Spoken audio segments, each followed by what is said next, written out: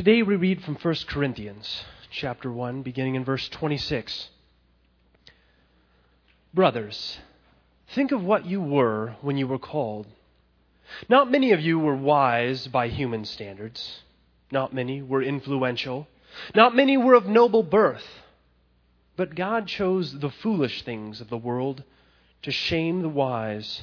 God chose the weak things of the world to shame the strong. He chose the lowly things of this world and the despised things and the things that are not to nullify the things that are, so that no one may boast before him. It is because of him that you are in Christ Jesus, who has become for us wisdom from God, that is our righteousness, holiness, and redemption. Therefore, as it is written, let him who boasts boast in the Lord. When I came to you, brothers, I did not come with eloquence or superior wisdom, as I proclaimed to you the testimony about God. For I resolved to know nothing while I was with you, except Jesus Christ and him crucified. I came to you in weakness and fear, and with much trembling. My message and my preaching were not with wise and persuasive words, but with a demonstration of the Spirit's power, so that your faith might not rest on men's wisdom, but on God's power. Morning. N.T. Wright, the biblical theologian, tells the story of Cosmo Lang, who was Archbishop of Canterbury in England. And as he retired, he remarked to a colleague, showing his real fear, a fear which one might have hoped an archbishop would long since have outgrown. Having been somebody, he remarked, I shall now be nobody. See, our culture is obsessed with the somebodies of the world, isn't it? We all feel like either we're somebody or we are nobodies. We elect our presidents based more on image than on substance. We evaluate, we compare, desperate to try to gain some sense of self-worth, either through being somebody ourselves or maybe being attached to somebody who is somebody, or even just to become a fan of somebody who's somebody so that we can feel okay about ourselves. And we end up despising our weaknesses because it's our weaknesses we see as holding us back from really being somebody. We think, if I was only more like, or if I could only do or be, then I could be somebody. Well, in our section today in 1 Corinthians, Paul points out that this worldly way of thinking is wrong. And it creates division in the church. God wants to change the way we think about ourselves, about others, and about leaders in the church, so we can love each other the way God wants us to. He wants us to understand that God chooses purposely weak people, the nobodies of the world, for a reason, so that we will learn to trust Him and appreciate and value ourselves and others as truly gifts from God to the church. And rather than despising our weaknesses, we can see them as God sees them, as part of His great plan for the world. Pray with me, would you? Lord, we confess that we easily get caught up in wanting to be somebody or to elevate those who in the world's eyes are somebody. Use this passage, Lord, the power of your word, by your Spirit, to change us today, to change our thinking, so that we might change the way we relate and better love you and love one another. We pray in Jesus' name. Amen. So in this first section, 26 through 31, the end of chapter 1 that David just read, Paul shows us the power of weak believers, the power of weakness. Paul starts off this way in verse 26. Consider your calling, brothers. Not many of you were wise according to worldly standards. Not many were powerful. Not many of noble birth. He points to the certain standards, the worldly standards that we tend to judge other people by and ourselves, that make you somebody. But Paul says, if you look at the worldly standards, what the world says makes somebody somebody.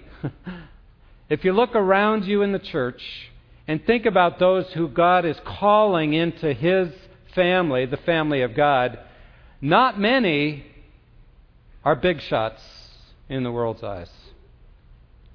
He describes 3 different qualities that the world really looks up to. He says wise. Not many were wise among you. Now, in the Greek world, this was really, really important because Greeks are known for their wisdom.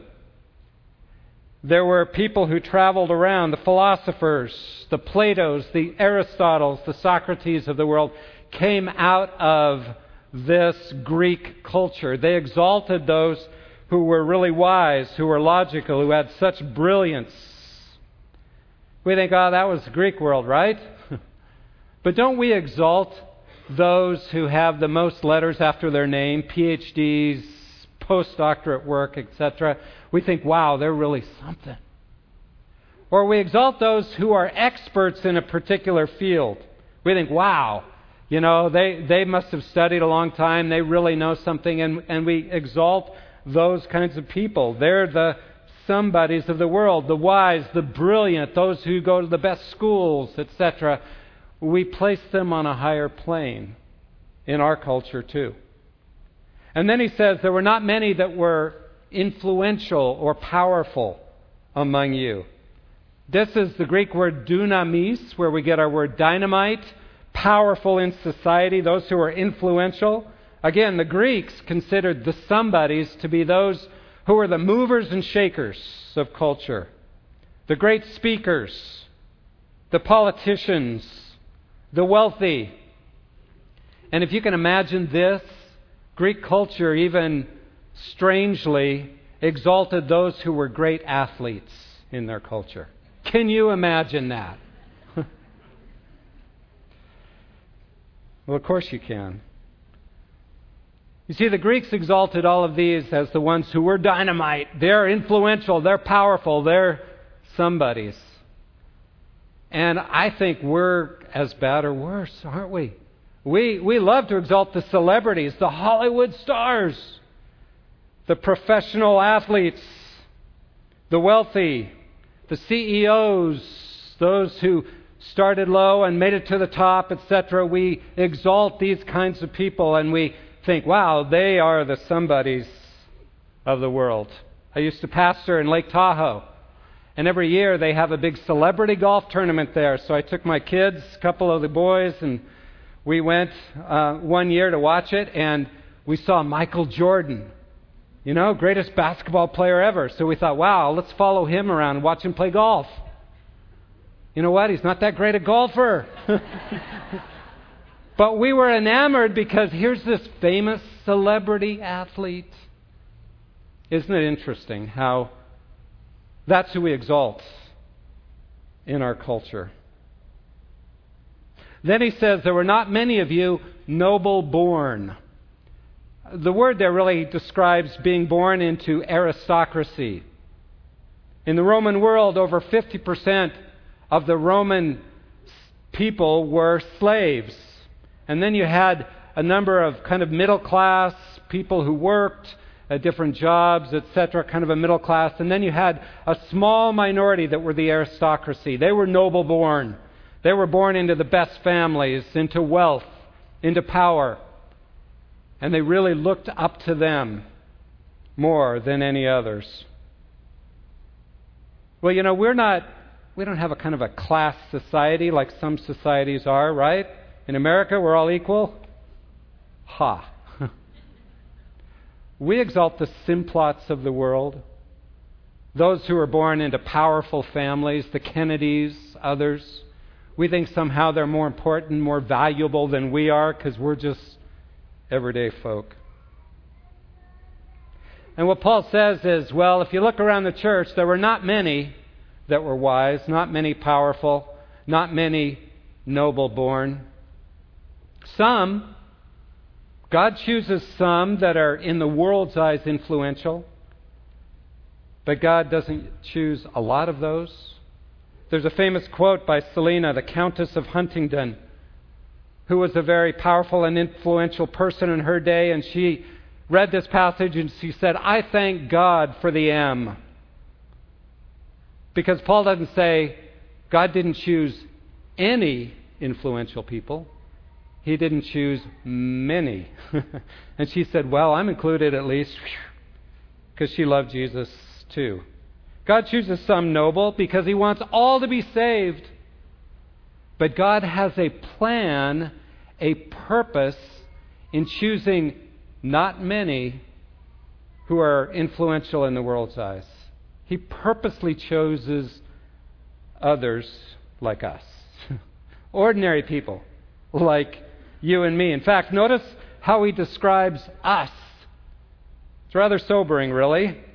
Verse 27, but God chose what is foolish in the world to shame the wise. God chose what is weak in the world to shame the strong. God chose what is low and despised in the world, even things that are not, to bring to nothing things that are. Whom did God choose?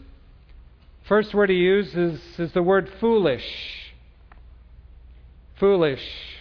Not the brilliant ones, but He chooses people who are foolish. And this word in the Greek is moros, moron, where we get our word moron.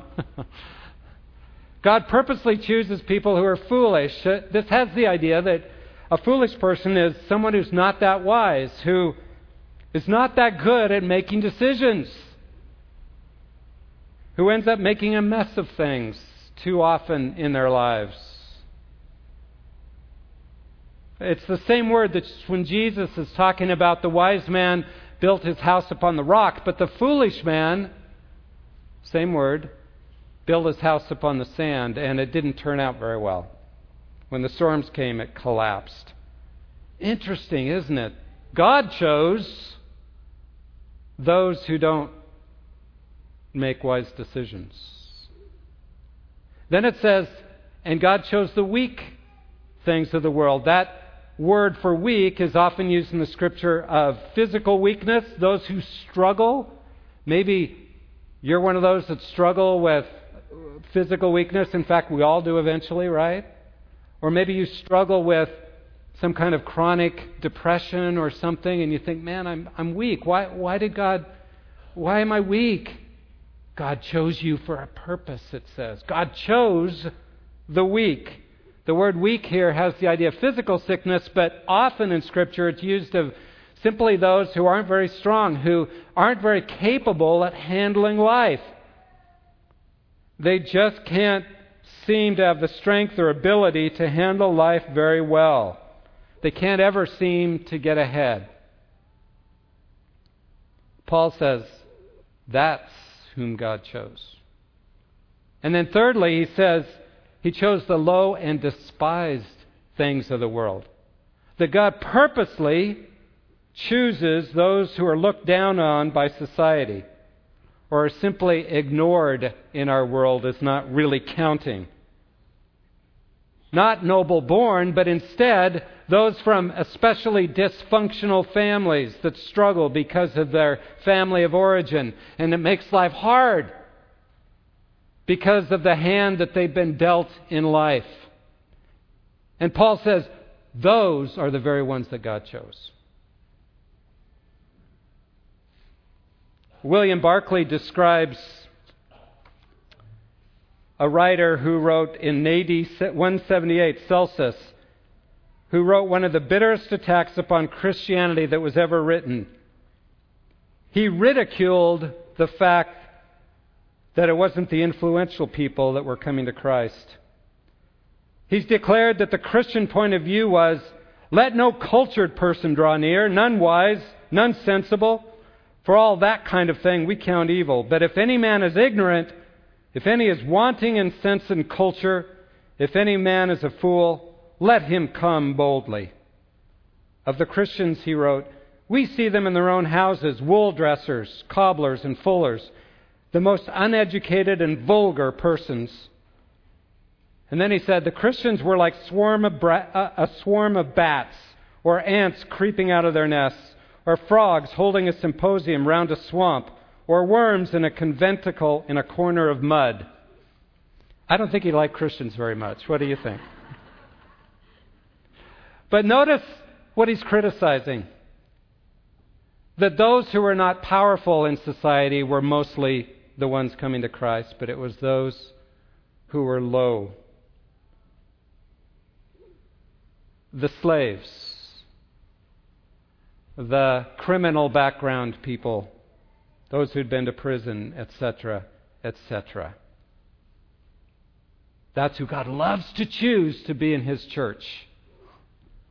It's as if God's choosing teams. We were talking in my class Wednesday night about this, and one of the people in the class said, "Yeah, it's as if you're choosing teams, and the man is saying, I want the most powerful, I want the strongest," and God's looking at the end of the line at the skinny little person who's a terrible athlete and says, "That's who I want. I want the fools. I want the rejects. I want those who aren't very powerful and aren't very good at handling life. That's who I want for my team."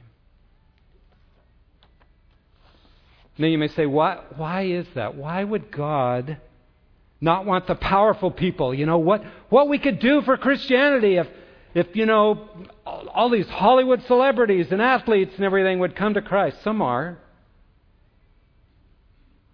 But why is it that God specifically chooses mostly ordinary people who struggle in life? Paul tells us. He gives us 3 reasons why God loves the weak and chooses us, the weak, to be in His kingdom. He says, first of all, to shame the wise, to shame the strong, to nullify the things that are. What does He mean by that? I think He chooses weak people to send a message to those who are powerful and influential, to tell them they've got it all wrong. The way to real life, real joy, wholeness, fulfillment in life is not by having it all together, being somebody. But the way to life is through recognizing you're weak and you need Jesus every day.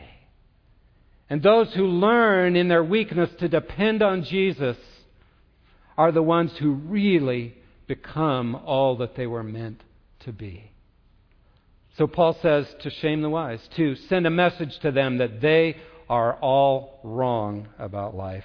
Secondly, he says, the reason God loves the weak is the weak do learn to depend on Jesus, not ourselves, for wisdom, righteousness, sanctification. It says Jesus has become our wisdom, our righteousness, our sanctification, our redemption. All the things we long for in life are really wrapped up in Him, not in us. And once you begin to see that and see that Jesus is all I want and all I ultimately need for life, and so I want to depend on Him, it's all about Him, not about me becoming somebody, suddenly your life becomes what it was meant to be all along. So God chooses the weak, so we'll learn to depend more on Jesus and not on ourselves. Now, together people, somebodies need Jesus just as much as we do. They just don't know it. But a weak person knows it a lot more easily. The third reason that he says God chooses the weak is so our boasting might not be in man, but in Him. Verse 31, so that it is written, let the one who boasts boast in the Lord, that He might get all the glory, that our boasting might not be in the fact that we have it together or we can do this ministry so wonderfully, aren't we great, etc. But so all our boasting might be in the Lord, because, man, if anything happens, it's got to be Him. It's because God intervened. And He gets all the praise when He uses weak vessels like you and like me. There's a story that Brendan Manning includes. It's an old African parable, but he includes it in his book, Ruthless Trust. And I want to read it to you because I think it pictures for us what we're talking about. He says, a water bearer in India had 2 large pots, each hung on opposite ends of a pole that he carried across his neck. One of the pots had a crack in it, while the other was perfect. The latter always delivered a full portion of water at the end of the long walk from the stream to the master's house. But the cracked pot always arrived only half full. Every day for 2 years, the water bearer delivered only 1.5 pots of water. The perfect pot in this parable was proud of his accomplishments. Look what I've done. The other pot was ashamed because it was imperfect, and it was miserable that it was only able to accomplish half of what it was designed for. After a couple of years of this, bitter failure by the second pot, the unhappy pot finally spoke to its water bearer and said, I'm ashamed of myself, and I want to apologize to you. He said, what? Why are you apologizing? He said, I failed. For the last 2 years, you haven't been able to take 2 full pots of water to the master's house. Because of my flaws, you have to do all this extra work to get enough water. Well, the water bearer felt sorry and said, will you look at the path down to the stream? See the beautiful flowers there? He said, yeah, that's fine. I feel, they're beautiful, but I still feel terrible about myself. And he said, no, you don't get it. Because you drip water all the way along, I've been able to plant these beautiful flowers. Notice they're only on one side of the path. And I've taken advantage of your flaw. I've always known about it. For 2 years, I've been able to pick these beautiful flowers to decorate my master's table. Without you being just the way you are, he would not have had this beauty to grace his house. You see, God takes into account, when he chooses us, our weaknesses. They're part of his plan.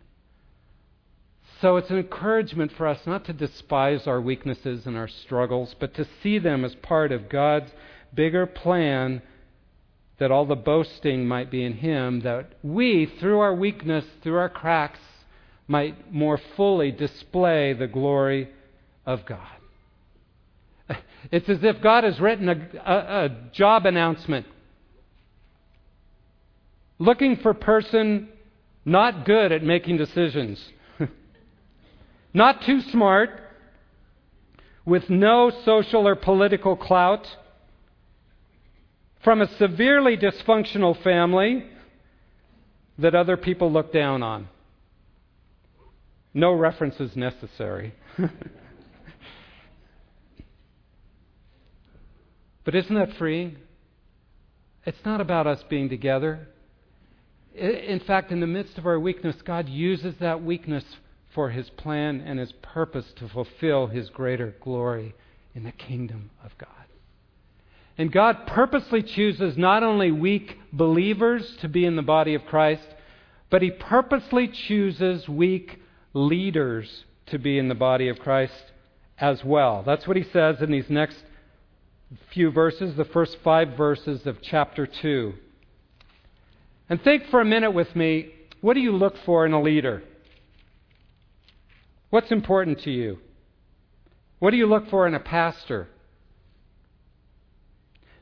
Now, in the Greek world, there was obviously no internet, no newspapers, no TV, no way to get information or find out about people or what's going on. There weren't very many books. Very few people could read. So everybody would go to the public square in the Greek world, and they would listen to the great orators speak. They would find out the news of the day. They would find out the latest philosophies, the latest thinking. That's how they met and they got together. And so the Greeks developed this elaborate system of rhetoric, they called it, oration, speaking. Speaking was incredibly important to them. Aristotle wrote rules about how people were to speak and how you evaluated speakers to see if they were the best ones. Rhetoric was the art of persuasion, how to move an audience to action with arguments. The two important things about rhetoric were the way you spoke. If you had the right style of speaking, that was very highly valued. And then secondly, if you had very clear logic, and as you worked through this logic, your content was very, very important. They evaluated all speakers this way in the Greek world. Notice what Paul says. I did not come to you with the testimony of God with eloquence, rhetoric, lofty speech, or wisdom, the logic. I did not come to you that way. But think about our world today. How do we tend to evaluate leaders, pastors in particular? You know, the best speakers who know how to craft their words and their message so perfectly are the ones that we exalt. The ones we listen to on the radio, the ones that we pay hundreds and hundreds of dollars to come to see at a conference. We buy their books. We're drawn to the latest successful churches in our Christian culture. And if a church can grow into several thousand people, then they immediately start a conference and invite all the other people to come so they can learn how to do it right, like they do it. Here's what Paul says to that. Here's what God says to that. That's man's way. That's not God's way. He says, when I came to you, I didn't use any of that stuff. I weren't so eloquent. I didn't speak so goodnessly. I came not with elaborate logic, he says, but a simple message of Jesus Christ and Him crucified. He said, that's all I focused on among you, Jesus Christ and Him crucified. Now, I think Paul had to learn that because if you remember the book of Acts, before he came to Corinth, he had been to several different places and he was teaching the Word, and he would go to the Jews and try to convince them of truth through logic. And he got run out of town over and over again. Then he ended up in Athens. And he spoke with the philosophers there, and he spoke in a philosophical way. And he ended up leaving because nobody really converted, very few, to Christ. He showed up in Corinth, and he had a simple message, he says. Jesus Christ and Him crucified. And what happened? He stayed in a year and a half because a big church got established, and he was able to invest much because of a simple message of Jesus and Him crucified. That's what I love about someone like Billy Graham, who's not out really to impress people. Is he influential? Yeah, but it's through a simple message, and it's through his own weakness. His message is simply Jesus Christ and Him crucified. And he's had an influential ministry for many, many years because it's simple, like Paul's. And then Paul says this, and I didn't come with eloquence, I didn't say it all right, I didn't do it all right. In fact, he says, I came in weakness and in fear and much trembling. He tells us about that in 2 Corinthians. He says, Paul showed up. He says, I showed up and I was despairing even of life. I was depressed. I thought I was going to die. I went through physical problems. He talks about a thorn in the flesh. He talks about coming, and God opened a door for ministry in chapter 2 of 2 Corinthians, and he says, I couldn't walk through it because I was so discouraged and so depressed. He says, that's how I came to you. I didn't have it together. I was struggling. I was inadequate. You see, God's way is totally opposite of the world, isn't it? I mean, this is topsy-turvy, the opposite of how our world thinks. And that's exactly Paul's point. He's saying, you are believers, and you need to look at one another and at your leaders as God does. As weak people who need to depend on Him for everything. Stop evaluating one another through worldly standards. Stop it. It creates division. Stop looking at comparing your pastor to someone else's pastor or whatever. Don't do it, he says. Instead, realize that God wants believers and His leaders purposely to be weak and needy so His power can be seen in us. Ray Sedman in a devotional says this: we are being bombarded with the philosophy that natural abilities are what make a person usable as a Christian. A strong personality, outgoing, optimistic outlook, gifts of leadership, handsome frame and body, musical ability, speaking ability. All these are the things we think that God will use. Paul says this is a ridiculous way of thinking. Paul says, I had to learn that these ideas didn't help. That Christ working in me is the only thing that God really approves of.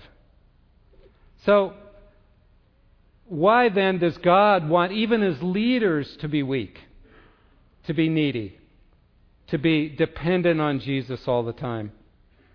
2 reasons He gives us in these verses. Number 1, in verse 4, He says this: my speech and my message were not in plausible words of wisdom, but in demonstration of the Spirit and of power. Why does He want weak leaders? So that what's seen is the Spirit's power. Through a weak person who struggles and needs Him, God is able to reveal that the real power behind this is not in this person who's so together and is wonderful at what he does, but that the real power, the real impact comes through the Spirit Himself. I came to Christ when I was in high school. I had heard the gospel several times in different contexts, but it never really made sense to me. I never really embraced it. Until my junior year in high school, I got to know another classmate of mine, a young woman who really struggled in life. She came from a really dysfunctional family. It was hard for her. And yet I saw her clinging to Jesus, and there was something so real and genuine about her faith and about who she was, because I was trying to live up to the world's standards. I was trying to be somebody, and I was working so hard to be liked, to be successful in the world's eyes. And here was somebody who didn't need all that, and yet whom Christ was visible in, even in her weakness. And I was so drawn to that, I committed my life to Christ at age 17. God loves working through the weak. Secondly, Paul says he wants weak leaders so that, verse 5, your faith might not rest in the wisdom of men, but in the power of God. So that believers, he says, might not trust in a person because he's got it all together, he's up on the stage, he's a leader, he does all these wonderful things, but that your faith might rest in Jesus. Knowing that person up on the stage is just as weak as everybody else, needs Jesus just as much, doesn't have it all together. What we all need is Jesus. And so you learn to put your trust in Jesus, not in a man. I thank God that God keeps reminding me of my weakness.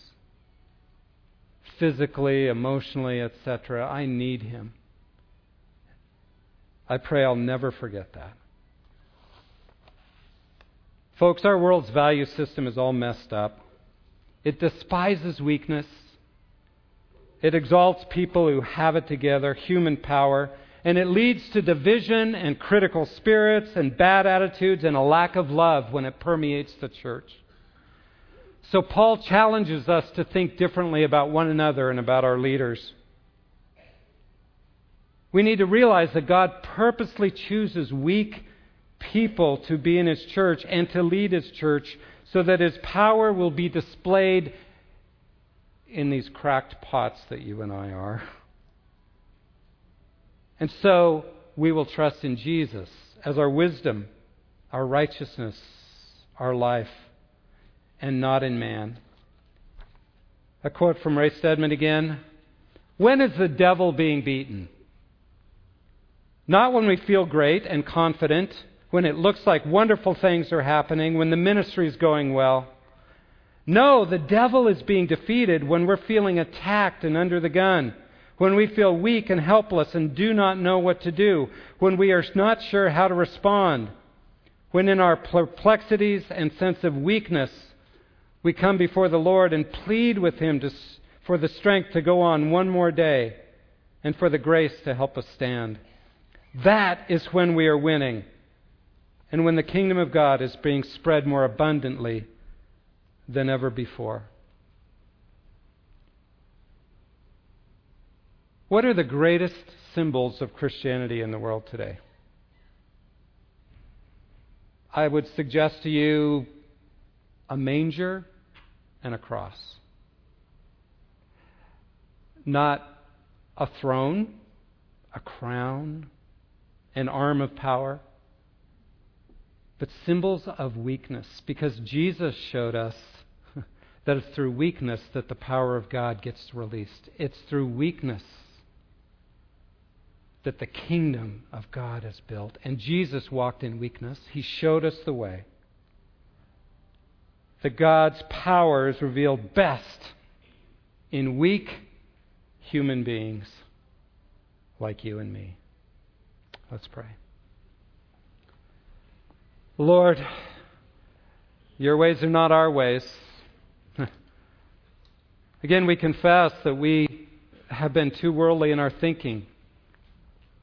But thank you for helping us see reality that what's really exalted in the kingdom of God are the weak, the needy, the foolish, the ones the world despises.